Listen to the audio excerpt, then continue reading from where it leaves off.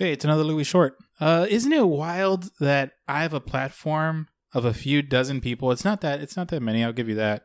Of people that listen to me and Alexis.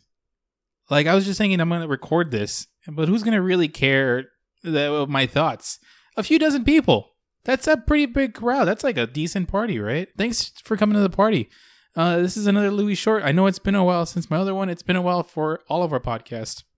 And I got to tell you, the first podcast I did a Louie short, you get inspired, right, to do things, to be a little bit creative. And this guy, Wheezy Waiter on YouTube, inspired me to make the first one. And you feel the urge of wanting to do something. But the stars don't align very often, right? It like drastically falls off after that first one when you start to make them and it becomes a job, right? So instead of waiting for the next lightning where I feel inspired by also there's something on my mind, I just, you just got to do it, right? And that's just a struggle. That's one of the things on my list. So I made a list of Louie short ideas. So when I have a topic that comes to mind, I actually made a Word doc. I'm trying to make this official. I have a header. I have a numbering system. I'm just now noticing my spacing is off between number 2 and 3.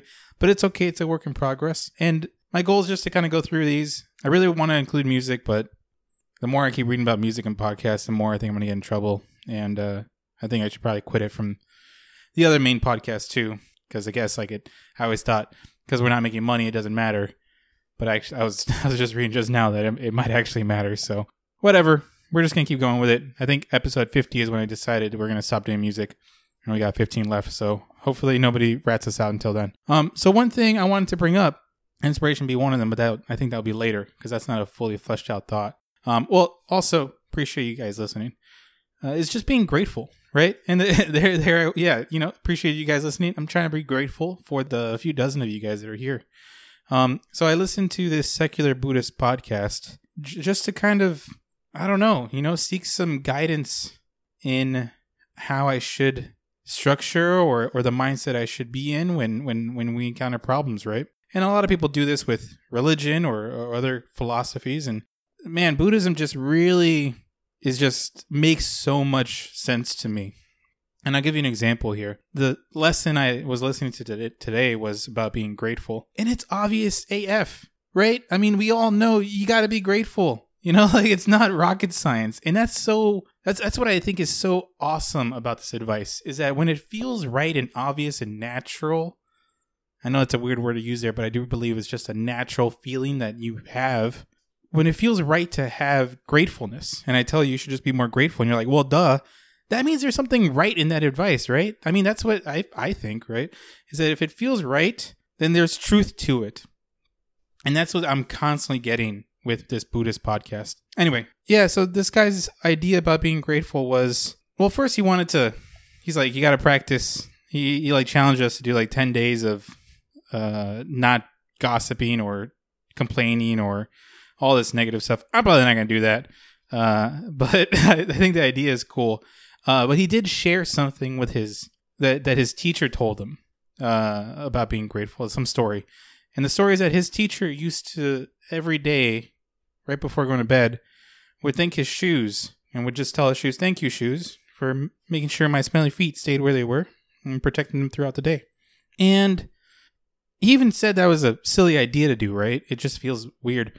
But my God, just think about it for a second, or try to put yourself in that position where you're thanking your shoes. You're not thanking your shoes for the shoes' sake, right? Shoes don't give a fuck. You're thanking the shoes for you. It's the perspective and mindset you put yourself when you're looking at your shoes and you're really appreciating for what they do for you. And that, I don't know, again, it goes back to the idea of it just feels right and good, natural almost, to feel that gratefulness for the belongings you have and the things you've been provided. Again, this is obvious advice, right? This isn't anything new. I'm not the first guy to tell a few dozen people this.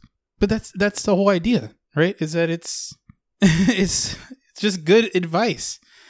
So anyway, I'm going to try to think about that more throughout the week and be grateful to certain things and try to incorporate a little bit more. We'll see how it happens, but with a lot of this stuff, it's just how you incorporate it into your life, right? I could tell you all day to be grateful, but you wake up tomorrow and you stub your toe and you're like, fuck this bed for being right here, You're already starting off on the bad foot. Yeah, so that's it for my Louie short. It really is just a short little burst of dialogue that I just need to squeeze out of my brain. So I appreciate everybody who listens. I'm trying to think of a good way to end it. And in the spirit of this gratefulness, I was thinking, what would I be grateful for at the end of the night? Because I wear sandals all day. I don't wear shoes. Nothing keeps my stinky feet from being out in the public. I think it would just be my pillow. So, going to thank my pillow tonight for just being there and being comfy. And I hope you guys also thank your pillows tonight. All right, later.